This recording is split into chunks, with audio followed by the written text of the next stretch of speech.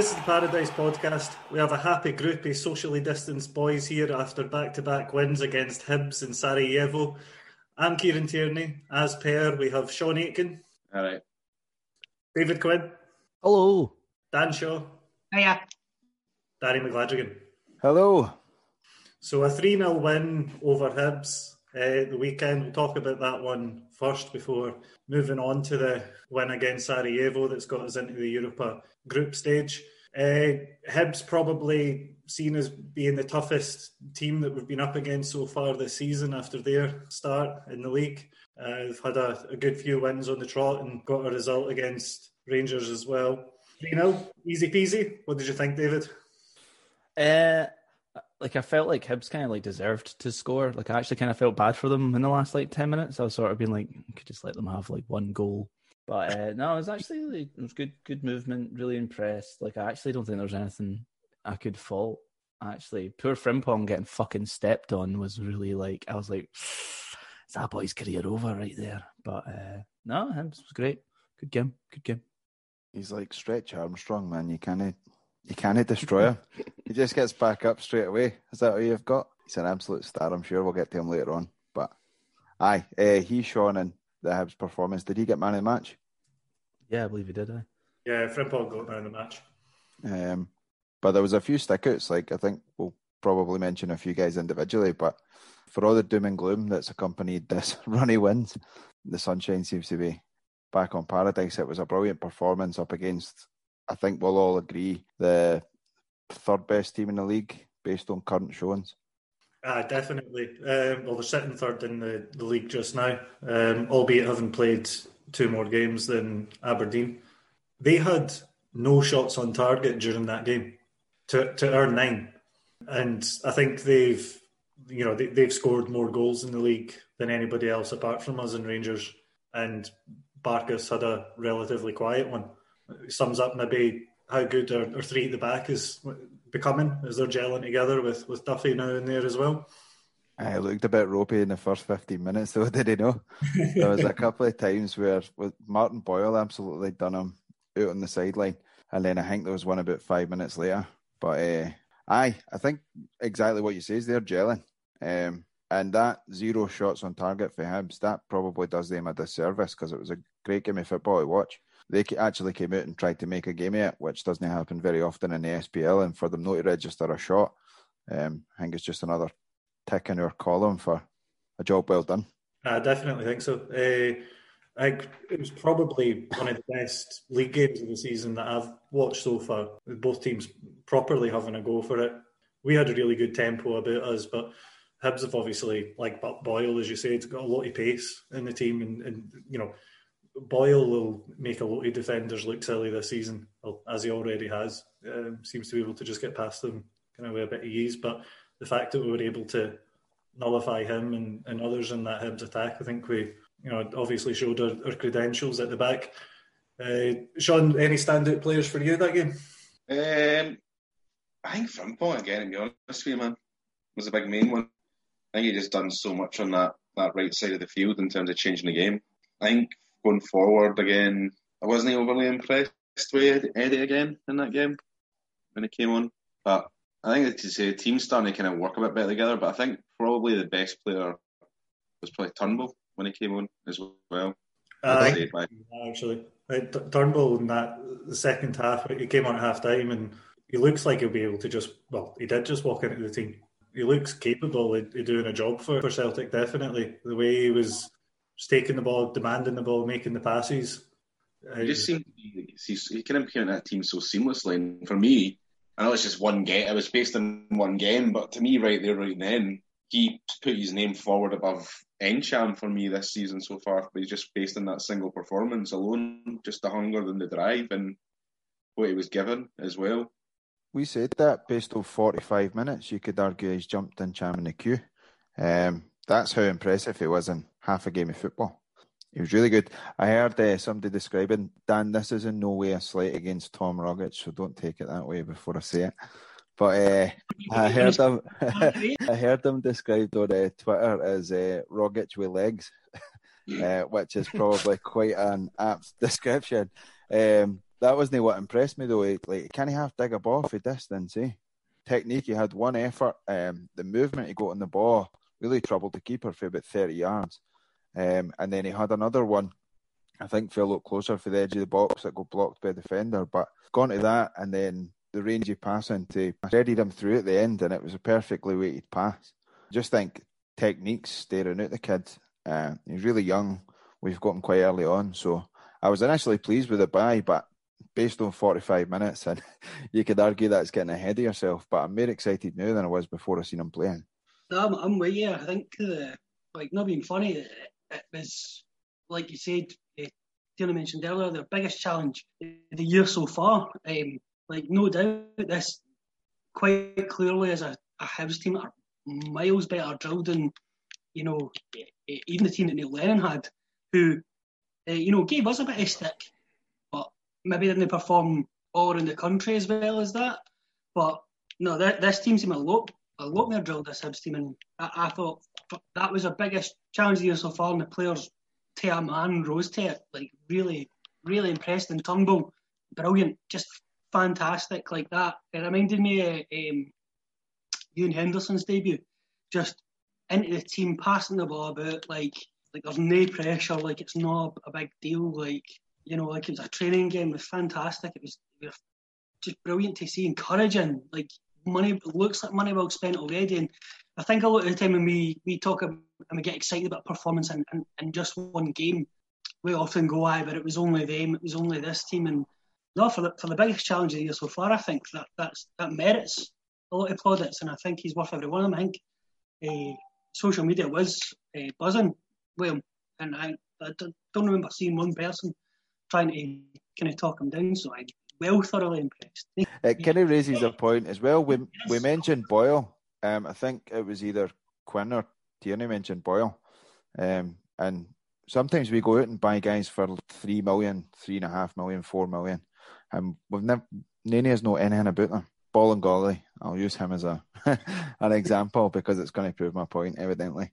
But we go out and buy guys who might just turn out to be a waste of space. Whereas you look in the SPL, maybe these guys aren't going to be able to make a step up to European football and Champions League football, but we know what they can do in the SPL. We've seen Turnbull, we've obviously cherry-picked him. Boyle was another one we were linked with early in the window that I think probably if we could get him for a couple of million, he's a good player to have there, come in and fill a space, especially if he's eager and hungry to do a job. I don't know about you. The EDS at City as well, their kind of youth system, I'm pretty sure, Boyle. Aye. I'm certain that's how Hibs got hold of him, was on loan for City initially. If I'm wrong, I'm wrong, but I'm near enough certain that's true. So we've had a lot of joy out of that, I think. But we're just saying, of course, like Turnbull seems to have kind of outshone Encham initially, but I think Encham's been there or thereabouts a decent player for us. I don't think he's been important for big games and stuff like that, especially in line to Europe and stuff. But I think that's what's encouraging to see a player even outshine him straight away is encouraging because he's good. He's not phenomenal, but he's good. I think Encham's very much reminds me of Samaras in the sense that he swans through a lot of games though as well. Aye. We don't always get the best at him, whereas I think that's what we're trying to die for is another midfielder who actually gives it his all every game. Yeah. And I'm not saying Encham's not interested, but doesn't always come across that way, and he can be very hot and cold, especially. But when the big games happen, like he always steps up for them. So always got to give his plaudits for the amount we spent on them as well. Yeah. And when he's good, he's a sensation. But when he's no good, it's like you think we could get a younger Scottish laddie in the same position who might be able to do a job, and proof was in the pudding there with Turnbull. He was minted, and I'm going to mention him. Like Jeremy Frimpong obviously having to come on for Forest was a godsend in that game, I think, because it just gave us this dimension. I've said it time and time again, there is nobody in Scotland can deal with Jeremy Frimpong.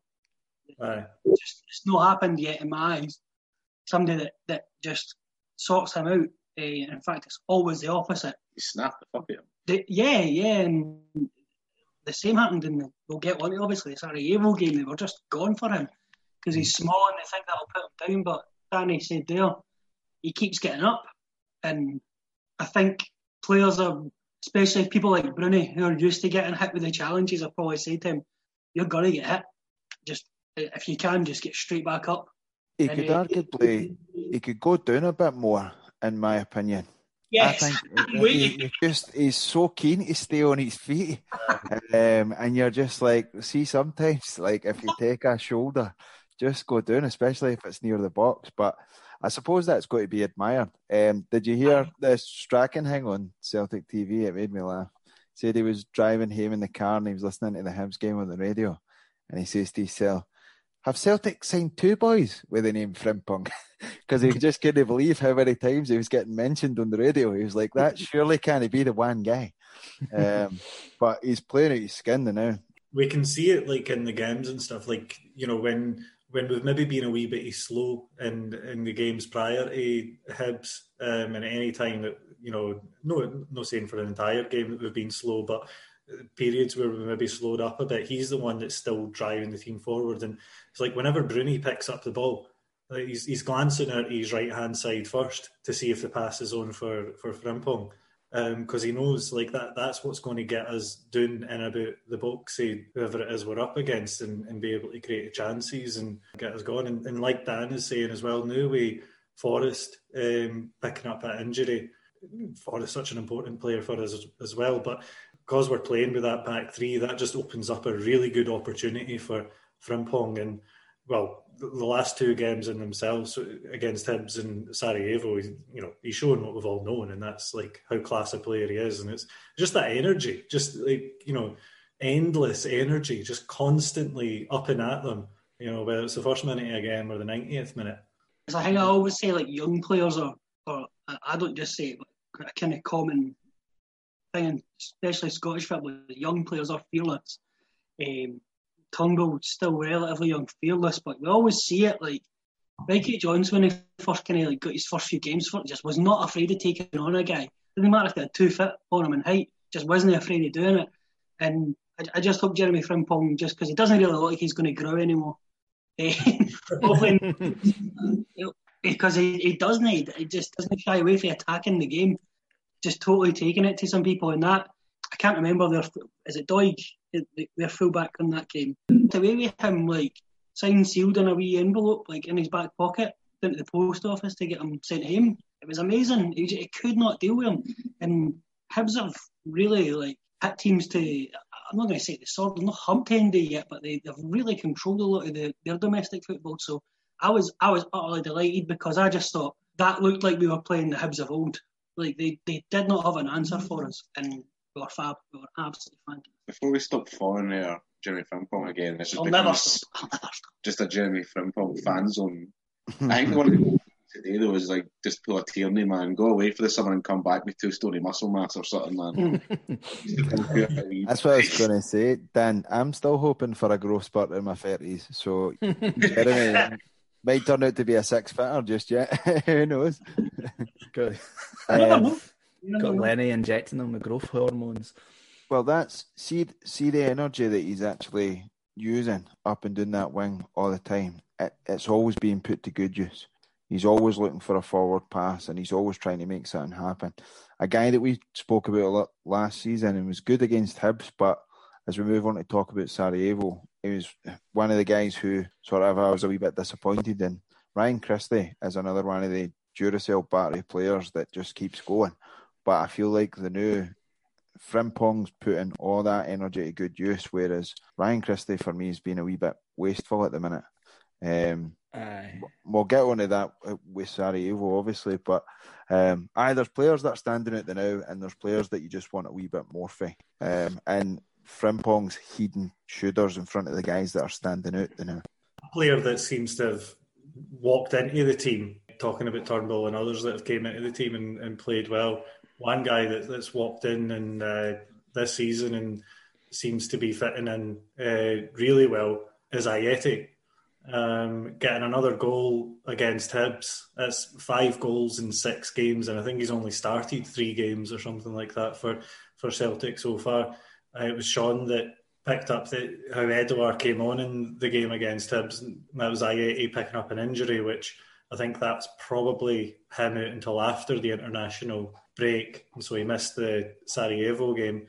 But somebody else that's came into that team and it's a proper penalty box striker, like a real poacher, which we've maybe not really had for a wee while. I don't know about Eddie now as well. It's like he's not saying that he's not giving stuff to the team. He's still doing his hold-up play. He's still being a bit of a menace here and there. He's just not seeming to have that spark. And you've got to question, is some of that with the ongoing contract discussions, some of that to do with the old transfer news and rumours and stuff like that. He's still a young lad as well when you think about it, like, overall. So is that playing with him? The thing I keep seeing him, I saw it against Hibs, is he just keeps looking down the barrel of about 4 defenders, and I love that he's trying it, but he just immediately starts trying to step over and like get by everybody, and it's not working. It's not coming off like at all. And I just think it's, folk always say it to me because I am mad, but like madness is trying the same thing over and over again with getting different results. Like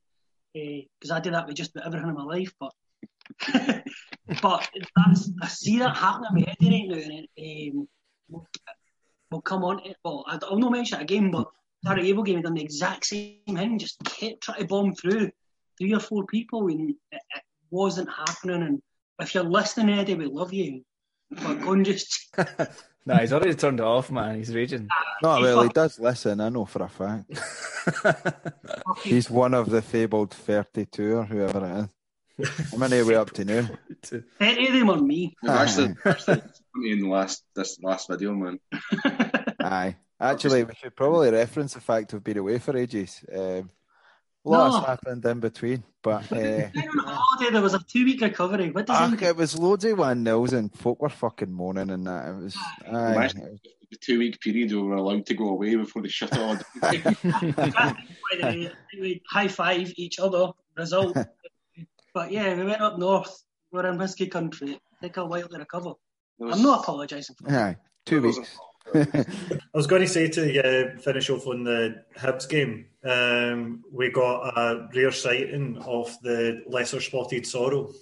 Yes, we fucking did. And I thought he he was that competent. I was like, why has this cunt not played yet? It flabbergasted me, because I thought, he's going to just start dropping the ball. There'll be a reason we've not seen this guy, and the life making him. You got what, 10 minutes or something like that at the end of the game? We got a few touches.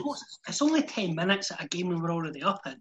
He looked calm as anything, and he just passing the balls, receiving them really competently.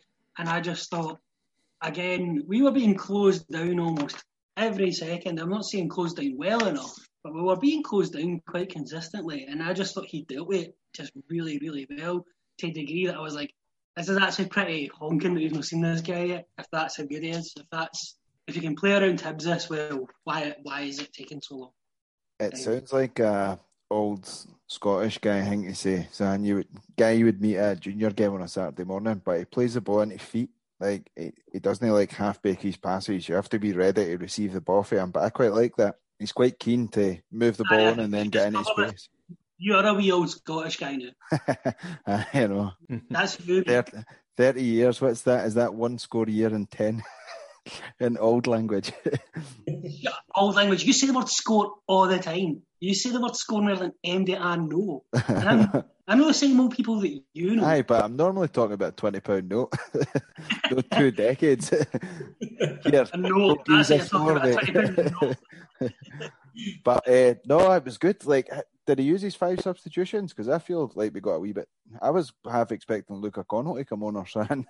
Like, we got to see a few guys. It was a good run out. It was a good performance. Clean sheet for the defence. Where's the 5 subs, Danny? So Klamala, Sorrow, Turnbull, and Cham and Edouard all came on. That's not a bad 5-a-side team, is it? No, it's not, is it? Guys, that was good. I'd like to see us utilising this rule a wee bit more. So hopefully that's the start of it. But like I say, we're how many games in now and guys are starting to pick up injury. We were just singing his praises. He's hopefully going to be back for the Rangers game. But there's guys picking up injuries now. We're going to have to utilise the squad. So the 5 subs I want to see more of. Move on to the Sarajevo game. Why not? We're on a roll. We're on a roll. What a nice wee victory that was. Just the 1-0, but it was one of those 1-0 could have been 5-0 if we had been a wee bit more clinical, for what I kind of saw the game anyway. But at the end of the day, it's a job done into the group stage. That's what needed to be done, and that's what we done. They pretty much played every man behind the ball, didn't they? It's one of them where if you had 11 bins in the penalty box, it's difficult to score against that. Never mind 11 bodies that are moving back and forward. My honest opinion is that's exactly what it was. The comments flying about Facebook at half time, swear to God, and obviously I know I know what I'm like. I just see the positive side constantly. But no, I think that's exactly what it was. I don't think we were expecting them to play like that. In terms of the management, the players, I think they were expecting them to, they know they need to score, so they're going to just come out and play. Which is why I think we went, it looked 3-5-2, either that or it was 3-5-1-1, whatever the way. El Yunusi was a second kind of forward there. But they all sat behind the ball, and it's one of these things that I don't think you just score against teams like that, especially teams that are good at it. And I'm not saying they were very good at it, but Italian teams the years gone by who sit behind the ball and just hit you in the break once, I kept thinking that's what's going to happen here. They are going to hit us in the break one time and we're going to get caught out. But I actually think so we didn't attack too well. We were maybe a bit loose with the shooting. It was maybe not that cutting edge, especially the first half. But I think the thing we did very well was defend. I think our defence was tight as anything in that game. And it was exactly that kind of I'm trying to the right word for it, a championship match. It was a do or die, must win scenario. And it feels like a lot of games are going to be like that this year, but I think the defence were good, were very good. I think Shane Duffy's really kind of put his stamp in that back. I think we'll see him every game this year, unless touch wood, something happens. I think we'll see him every game because he just does the job. And see when Danny was saying on that first kind of 50 minutes of the Hibs game, that's the Shane Duffy plan, mate. Let them take the ball by a couple of times. Let them think they're in, and then see when they think they're comfortable, bang, Shane Duffy right in your face. Just quickly, because again, Danny wants to say something else, but that was another game like the game against Hibs where the opposition had no shots on target. So they had 5 shots in total in that game, according to the stats in front of me anyway, and no shots on target, exact same as against Hibs. Danny, what was it you were wanting to say? Oh no, just exactly what Dan was saying. I'd take that any day of the week over a 4-3 like the game we had at Cluj, where your heart's on your throat. People are moaning that it was only 1-0. It was the most assured away European performance you could ask for. We bossed the game from start to finish. I can't even think of a time where we looked nervy. They had their chances, but like you say, there was nothing that was clear cut. And I read a wee stat today I thought was impressive.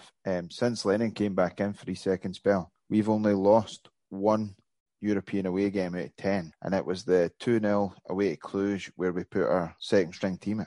So like you say, there's comments on Facebook. I'm sort of getting fed up with the doom and gloom. I just think some folk aren't going to be happy. We constantly talk about the media saying that we're in a blip when we're still winning games. We are on a brilliant run now. We've picked up 2 1-0s away from him in Europe with 2 really good performances. I tend to agree with Lennon on the Riga performance too. I thought it was mature. He called it mature and he was spot on. And it's our own fans now that are saying that we're in a slump and we're winning games. And you read it all the time on Twitter and Facebook. But I think it's just through the lens. That's in no way the opinion of the wider Celtic support. Because I, for one, I'm pretty happy with now. And the guys that are coming out and making bit part performances, I'm chuffed with as well. We've talked about Turnbull and we're picking up injuries, and the guys that are coming in aren't missing a beat. So long may it continue. Obviously, the draw was made today. I'm sure we'll get talking about that. But Sarajevo, I was more than happy with. We're all old enough to have seen how terrible Celtic can be away from home in Europe. The number of times that we've seen, whether it's teams that you would expect to get a result against us or teams that you would expect us to absolutely thrash and us being turned over away from home. So just, the stat there that you were saying, Danny, about, the Cluj game, which was a nothing game, a non-important game at all, which is the only one in the last 10 away from home in Europe that we've lost. That says something. We just have to be happy. There might be people that are saying these are Team Sarajevo, we're Glasgow Celtic, we should be putting 2 or 3 at least past these teams. When they're setting up the way they set up, everything's a bit weird just now as well. Like, going away to matches, the players can pick up energy even from a home support, and the fact that that's not there. But just going away in Europe is always difficult, as Celtic has proved time and time again in the past. So to go and get these results, you've just got to applaud it and move forward with what it gives us. Well, we were all astounded last night when we got into pot 1 because of the amount of teams, higher ranked teams that got put in these one-legged ties who have just went for it, and the games have ended up 3-2. When Lennon came back in, we all agreed and we discussed it at length, but the one thing we were sure about Lennon coming in, and no everybody was for it, but we all said he's going to make us harder to beat in Europe. That's exactly what he's done. Exactly what he's done. And there's people decrying it and shouting through the rooftops saying that, we didn't play good football, we're no good to watch.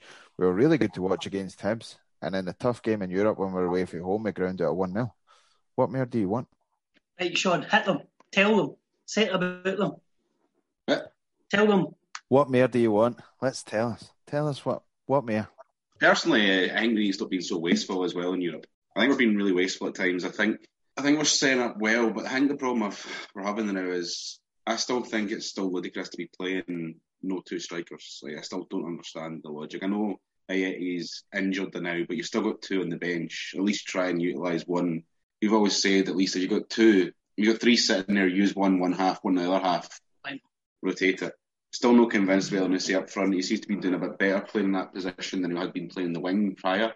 When he played on the left side, he hadn't been getting as much luck as well, almost in terms of how he's driving forward. But I mean, it's difficult to say now how we really are performing in Europe and even at home, because every team we're playing is setting up to defend against us.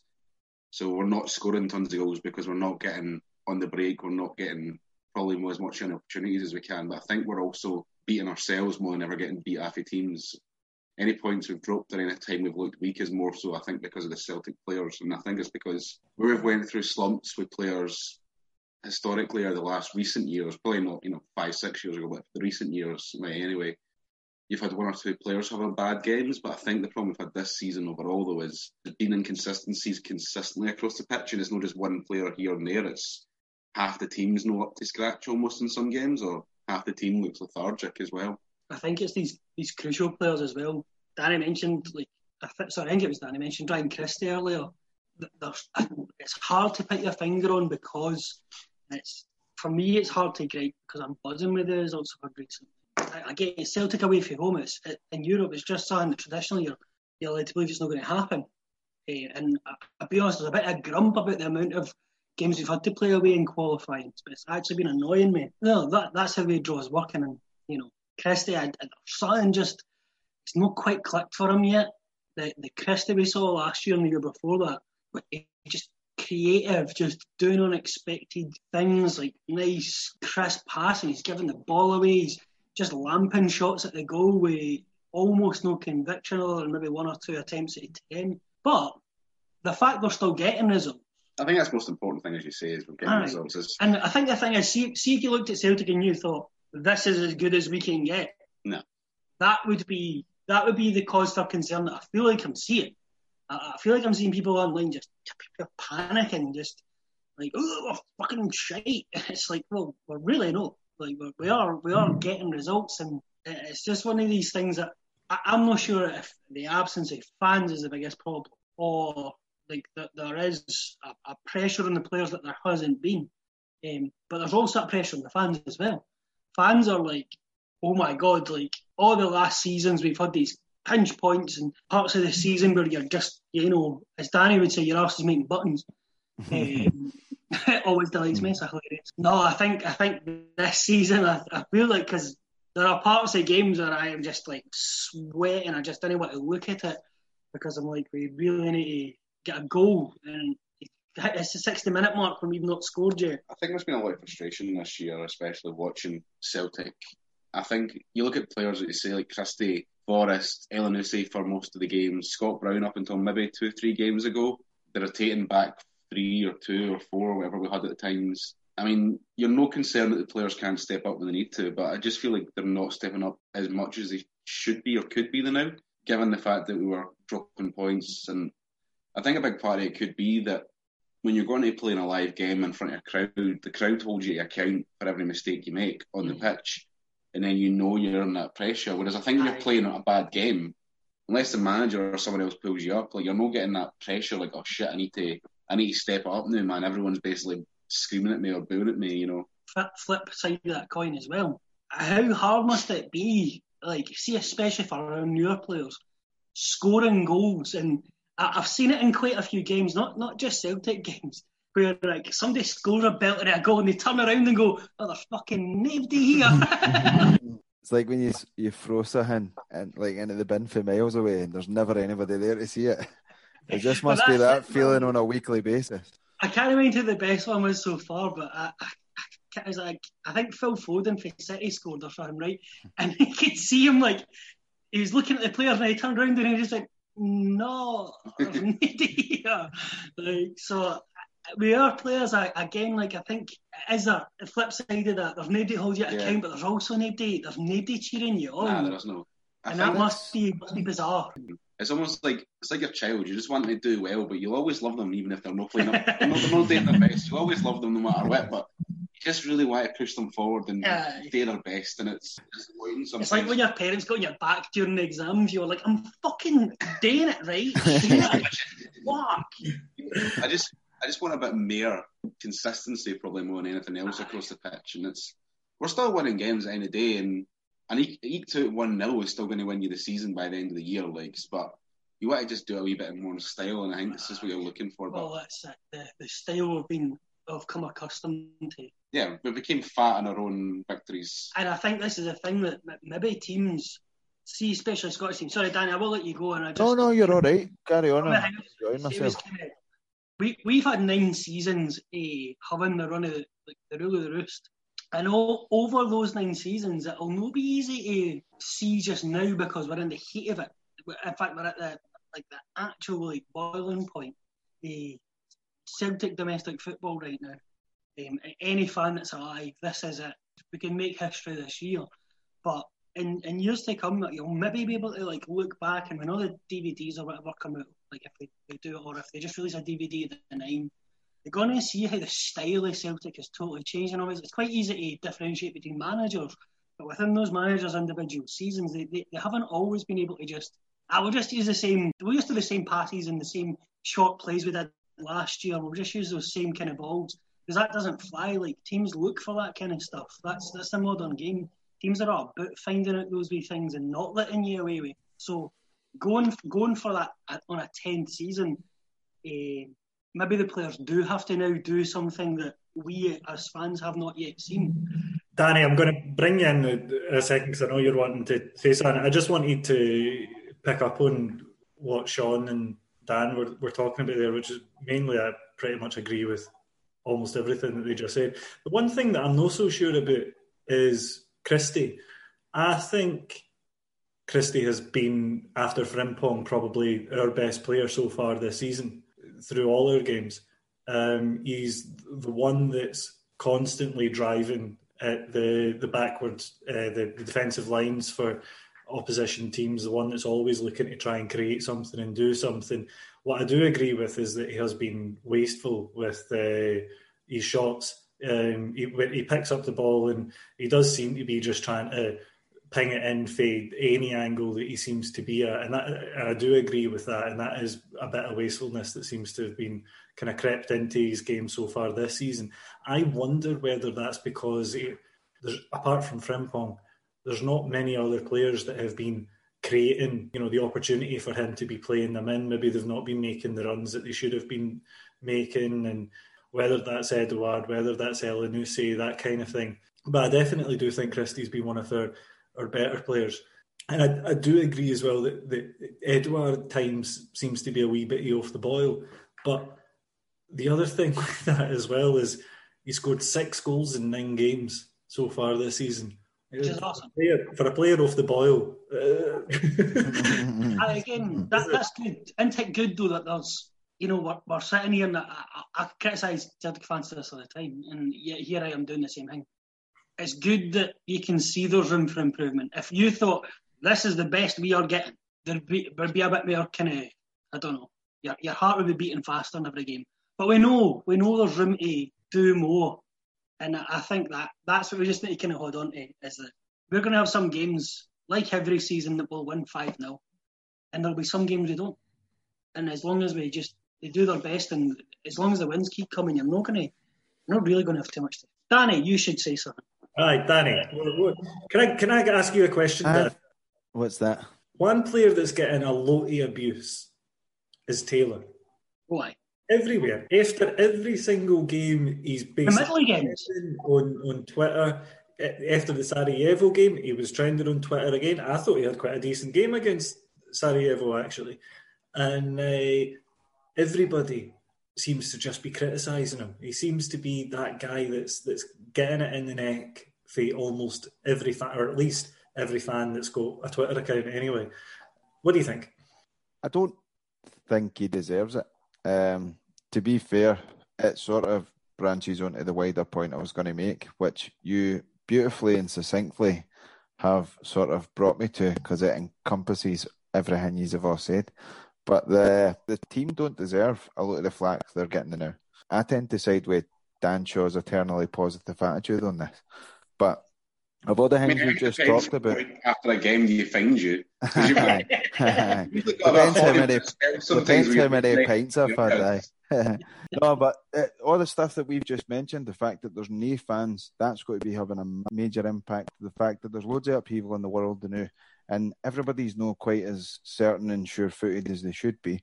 The fact that it's a huge season in 10 in a row, and the players will be feeling the weight of that, and the fact that we've had to negotiate Europe, they've had a setback in terms of getting knocked out of the Champions League. But all of this is sort of coming to a head, and we are still racking up results. It's business as usual.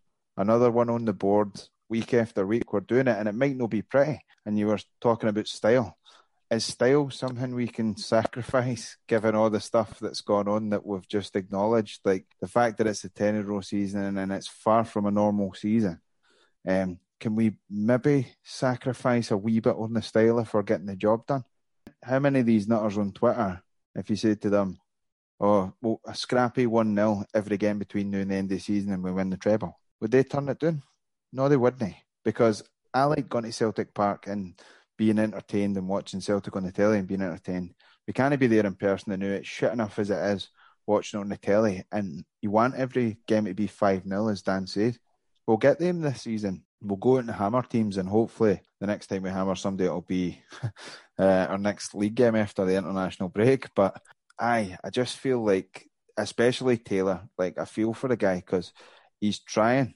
And you can see he's trying to. He might not be good enough to take the step up, but I've not made the decision on him yet. He's showed enough for me to give him a chance. And we've got so many ball players in the team now. Elyounoussi, Christie, who, like we say, has been wasteful.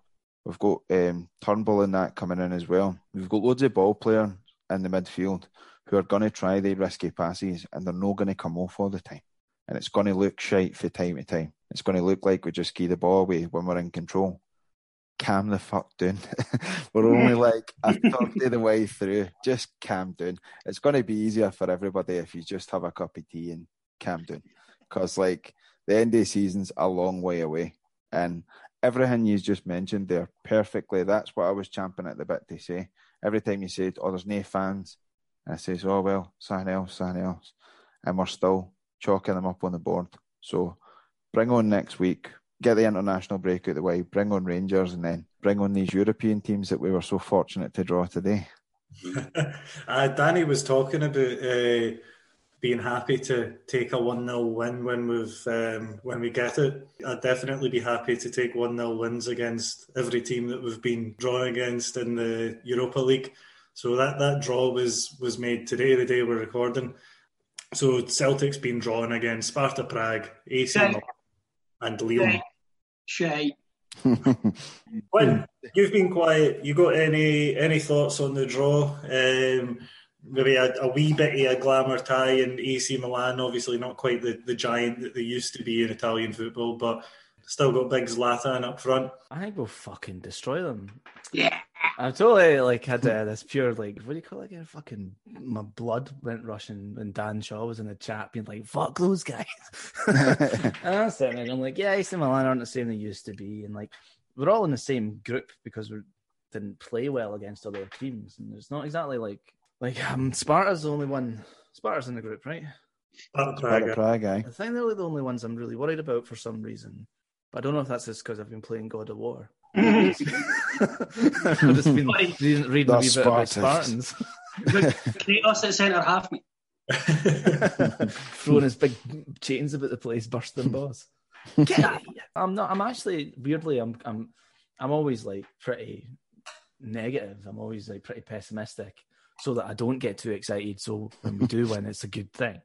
Clever. And but at the same time, I don't think we might not be top of the group, but we might be second or third. Is honestly, it's where we're going to land up. So I'm actually really confident about it. And the thing is as well, I know this is kind of stupid, but that whole it's better to go out in a good group and be actually put out by a competent football team, Cluj or something. You know what I mean? Get through the groups, draw a jobby team in the knockout rounds and get put out straight away. Yeah, like Copenhagen. You know what I mean? That's I'd rather lose to I'd rather have a 7-0 against Barcelona. That's a terrible thing to say. I take that back. But I'd rather lose against some good teams than have a wee jobby group, which we probably would. For some reason, Rosenberg would come out of nowhere and score win a game, and then we would manage to pass through. So they get powdered the night before. We always try against English teams. I was fucking Geese Tottenham. Geese last we couldn't eventually went to the pot. We couldn't get Tottenham. I was Geese them. Yeah. We always come up against these teams. How many of us last year thought we were going to scrape through second place in that group last year as well, and we got surprised in the end. So. They're all good teams on their day, can give a good challenge, but there's nothing to say we're out by any means. AC struggled against Shamrock Rovers, Rio Avellano, and who was the other one? AC's been a shock to me, though, because they've been doing no bad in the league still, though. Aye. They've just been absolute dog shit in Europe. They're doing all right, but they're still doing a massive rebuilding job since the last 10 years or so they've been trying to get us. And the thing is, they've been spending mental AC Milan. In fact, I'll go a bit further. They've been spending a club like AC Milan should not be able to spend. Allegedly. Yeah. Let's save the podcast from libel. Allegedly. Lille were the team looking at Morelos as well, weren't they?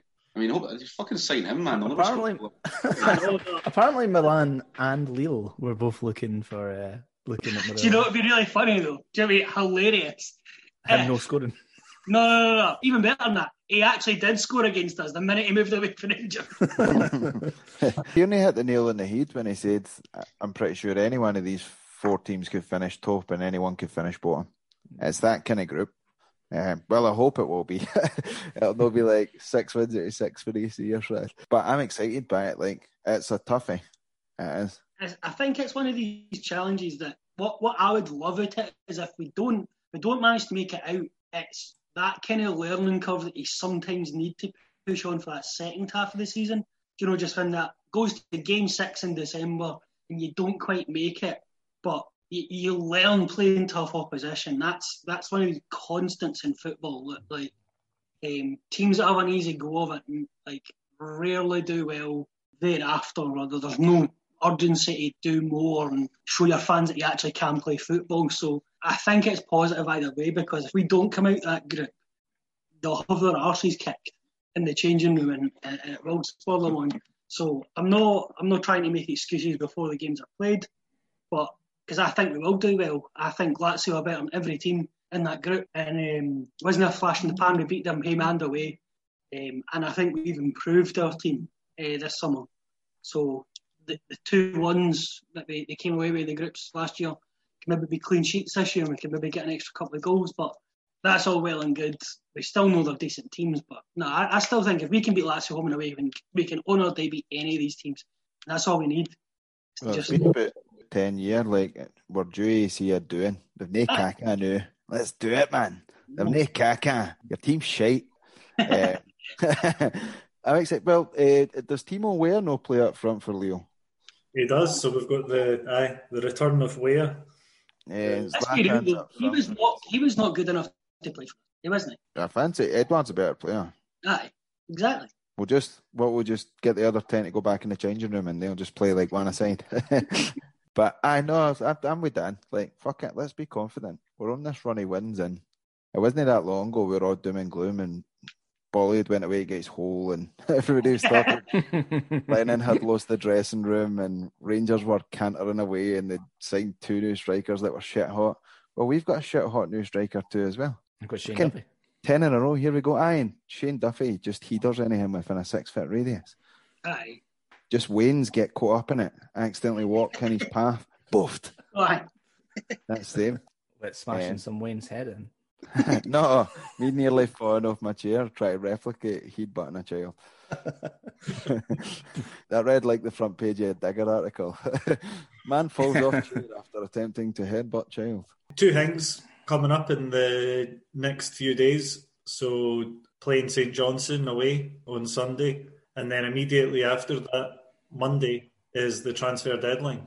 Do you think we're going to get many more in the door? What's your thoughts? I'm more interested in not getting any out the door, apart from maybe, as I say, Ensham is probably the one I'd be, now with Turnbull and that, I'd be okay with him going. And we still like Henderson in that as well, so Ensham going is not the biggest problem to me. Honestly, Christopher Ayer, for the fees that have been spoken about, and maybe we're naive or whatever as fans for thinking that he will go for that. But if he does, 20 million plus euros, Christopher Ayer, we get an offer for that.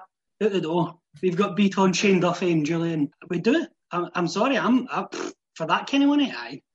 The longer it goes on, been here for so long. Like, how long has Beaton? I was going to say 6 years. Even longer than 7 or 8. Was he not signed before Tyler came in? Didn't he just not play for a season or something?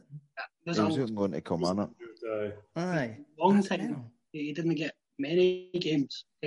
But he's wonderful. Phoenix, like a Israeli phoenix from the ashes. Having this near Beaton in 2013. Jeez. 7 years. Oh.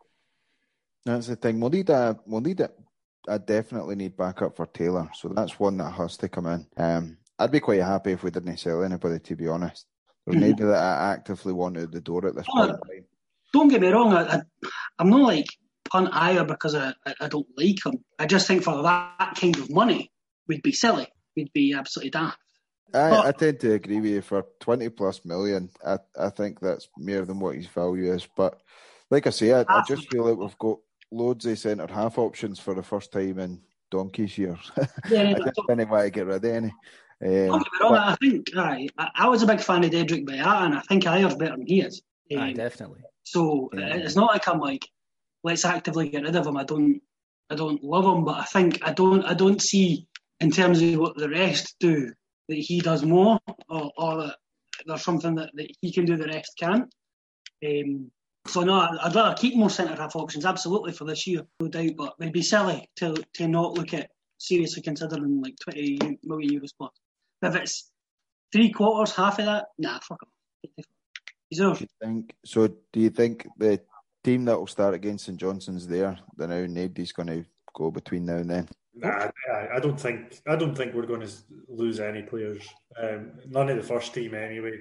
There might be 1 or 2 younger boys that could potentially go out on loan or that kind of thing. Whether that happens to be somebody like Henderson. Obviously, you've got Turnbull and Sorrow, who are seemingly both ahead of Henderson in the squad right now, given that both of them came on against Hibs. I don't see us selling anybody. I think Lennon had said that there's 1 or 2 players that that they're hoping that things will move on between now and the window. It's not going to give them. We need covering. I think I've said this every single podcast we've done, but we need cover on the left, and he's good. Mickey Johnson, aren't they?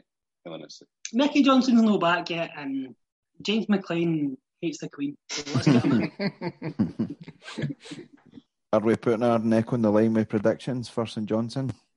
Is it going to be the 5-0 Dan's been talking about? I am going to stick my neck on the line and say 5-0. 5-0. I think everybody else quite as confident. I'm going to say 6-0. Oh, yes. And a half. I'm a bit safer and still say clean sheet 3-0. Gentleman's choice. I'm going to go for 4-0. I think the team's on a bit of a high, and given that we've had a 3, a 5 and a 6, I'm going to go for 4. It's going to be a 1-0, isn't it? I'm going to say we'll probably give away a goal, but 4-1. You would just secret hunt. Listen, I've got one Rangers player in the fantasy team. Will you let it go? No, actually, two. I didn't want to put that on a tape and then later be disproven. I have 2, and I'm still bottom of the league. I'm telling Scott Brown. You're on the shit list with your name. Oh, I don't. This is why I didn't do these things, man. Conflicted. You made the right choice. Accidentally pick the worst people in the world, and then all my pals will stop talking to me. Well, I wonder where my allegiances lie. We were talking about it earlier. I picked Scott Allen, and he's had to retire a third of the way into the season. Did you read that? It's no funny though. The guy's got a condition, but that's going to be the worst fantasy team pick ever. I don't think he's got me a point yet. Like genuinely, I haven't heard that. He's been diagnosed with some heart condition. Shit. He's had to retire. It's a shame for the guy. I never really thought he got a proper chance at Celtic, but we played McGregor, Christian, Scott Allen 3 times ago, and 3 times we won. He played under 3 or 4 managers, I think, and they all thought much the same. But it was a shame, especially for a guy that's that young. But worst fantasy football pick ever. Never got me a point, and he's retired. So I'm not even sure if I can transfer him there or no. I think it's becoming a thing that any professional footballer in Scotland just does not want to end up in Danny's fantasy football team. Probably means he's going to have a shiter. I've got a subbed in Ian Durant. He's playing in the midfield for me at the weekend. Nah, even he's not in it. I was going to say, there's one for the kids, eh? Fucking hell. That was about 30 years ago. Laughing at par for decades. I've subbed in that Davy Cooper. I know. Boys, anything else to bring up? I think that's us, really. We've covered any further business? Any further business? What's on the agenda, David? Make your voice heard. How was like the thing was, one of the things we were talking about a wee bit was like how Scott Brown has not been playing that well. And then the thing was like at the Hibs game, he suddenly was playing well. How was he playing yesterday? I think in the last maybe 2-3 games, he's especially came back to his best again. I think it was a bit more about lethargy at the start of the season. He's obviously, it's night and day now that you can't really play 90 minutes. Yeah. And asking him to do it is maybe a bit ludicrous in this year especially. Is like, if we didn't need to play him for 90 minutes, what's the point in risking him? But I think he's split the season so far in half. First half, he was classic. Is this Scott Brown done? Is this him done? And now he's came back in and he's like, I can still marshal that midfield like no one else. He was good against Sarajevo again. Proved the doubters wrong. But that's it. Jeremy Frimpong, Scott Brown, old man, young man, classic double act. We're going to lead us. We're going to make classic porno. What kind of pornos are you watching? You know. I'm Joe's already Googling it.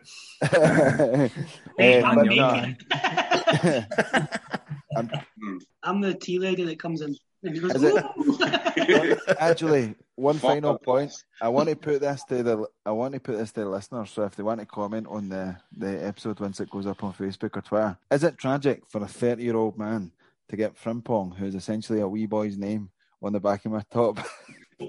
We've both considered this and no spoke about it. Is it?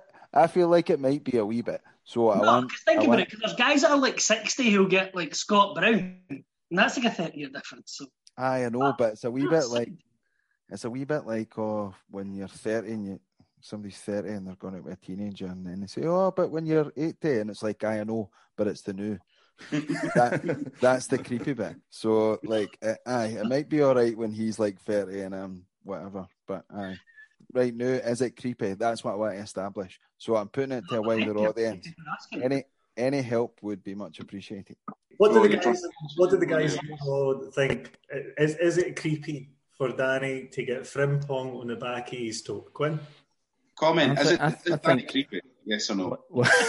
Is Danny creepy? Is Danny creepy? Excuse me, that is a loaded question. Of course he's creepy. What I'm more annoyed at is why you're not getting Paradise podcasts in the back of your custom shirt. Eh? Too many letters, man. I'm no made of money. Well, it would be much appreciated. I'm not going to trust what you say anyway, because even if you did think it was creepy, you'd be like, aye, mate, go for it. And then you'd be walking behind me, pointing and laughing. Facebook accounts. Every one of them's going to call you creepy. You're not going to know who's who. So for our listeners, we're looking for likes on Facebook and Twitter for this podcast, and the more likes we get, we're going to assume that you're supporting Danny to get Frimpong. We can do a Twitter poll. I will do what the people demand. Right, no, even better. Anybody suggest anything? And the thing with the most likes, he has to get it. Just get like Morelos or something. Secret jail, secret hun. He has to get it. Well, just on... guys, we've seen Danny do some terrible things, so I wouldn't put it past him actually doing it if that is what the public votes. Shite bag if you don't. Well, actually, when we're talking about polls, I was going to float an idea to you. Come out. Probably should have done it before the podcast, but we're live brainstorming here. I thought because the international break's on and everybody hates international football, that it would be good for us to rewatch a classic game and maybe do a wee review on it. So I was looking for suggestions. My suggestion was obviously 6-2 against the Rockets. Way to go for the game at every single fucking person ever. So that's if you want to suggest something, we'll pick one and we'll rewatch it and do a wee preview. Just to keep things ticking over, because let's be honest, who gives a fuck? It's international football. Oh, that's a good one. No, my suggestion, game of shame, 1980 Scottish Cup final. Oh, we have a winner already. Any suggestion? What about you, Ian, David? Sean said Celtic Man U. Nakamura free kick. Aye, the Henry. We'll just talk about that free kick for 2 hours. It'll be great. Yeah, exactly. It's my favourite. The best goal of all time. Any other games? A wee European number? Barcelona, but when we won, Will we walk getting the winner?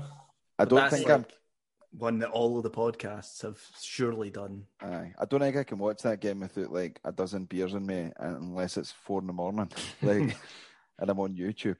So every night. Barcelona's fan point of view. Oh, what a video! Wee bit of Bell and Seb at the start. Get you going. Or when we stopped Rangers getting the 10. Oh, that's a good one. That's a good one. Actually, put it to the people. Put it to the people that are the ones suggested, and we'll vote for one. I think that'd be a good laugh for an episode. We should probably all get tinned. It'll be a tinny episode. So, I mean, we need a special occasion for that, Danny. Unlocked tinned content. I'm actually drinking this is my last thing I'm going to say. Dan's recommendation of the week, Pink Hooch. Oh, Pink Hooch. I love Hooch, but I've never had Pink Hooch. It's pretty swish. It's the dark fruits of Hooch. It's like a holiday in a can. By the way, just it's the worst holiday you've ever had. You're not getting paid. Is in no way sponsored by Hooch. They're just like fag butts in it. Hooch wants to sponsor the podcast, man. Here, actually, yeah. I mean, let's not cut our cloth here, Danny. Hooch. Fuck it. Send us free Hooch. Send us free Hooch. Delicious Hooch. Barry's red Hooch. I love this Hooch. That actually is me. I fucking do love Hooch. I think we've covered absolutely everything and more. So Bruni's back to his best. Hail. We're into the Europa League group stage. Hail. Hooch is on the menu. But off the menu are Kelly Pies as coronavirus has an outbreak amongst the Kilmarnock players. Oh, that was good. On that note, thanks for listening. Hail. Hail. Hail. Hail.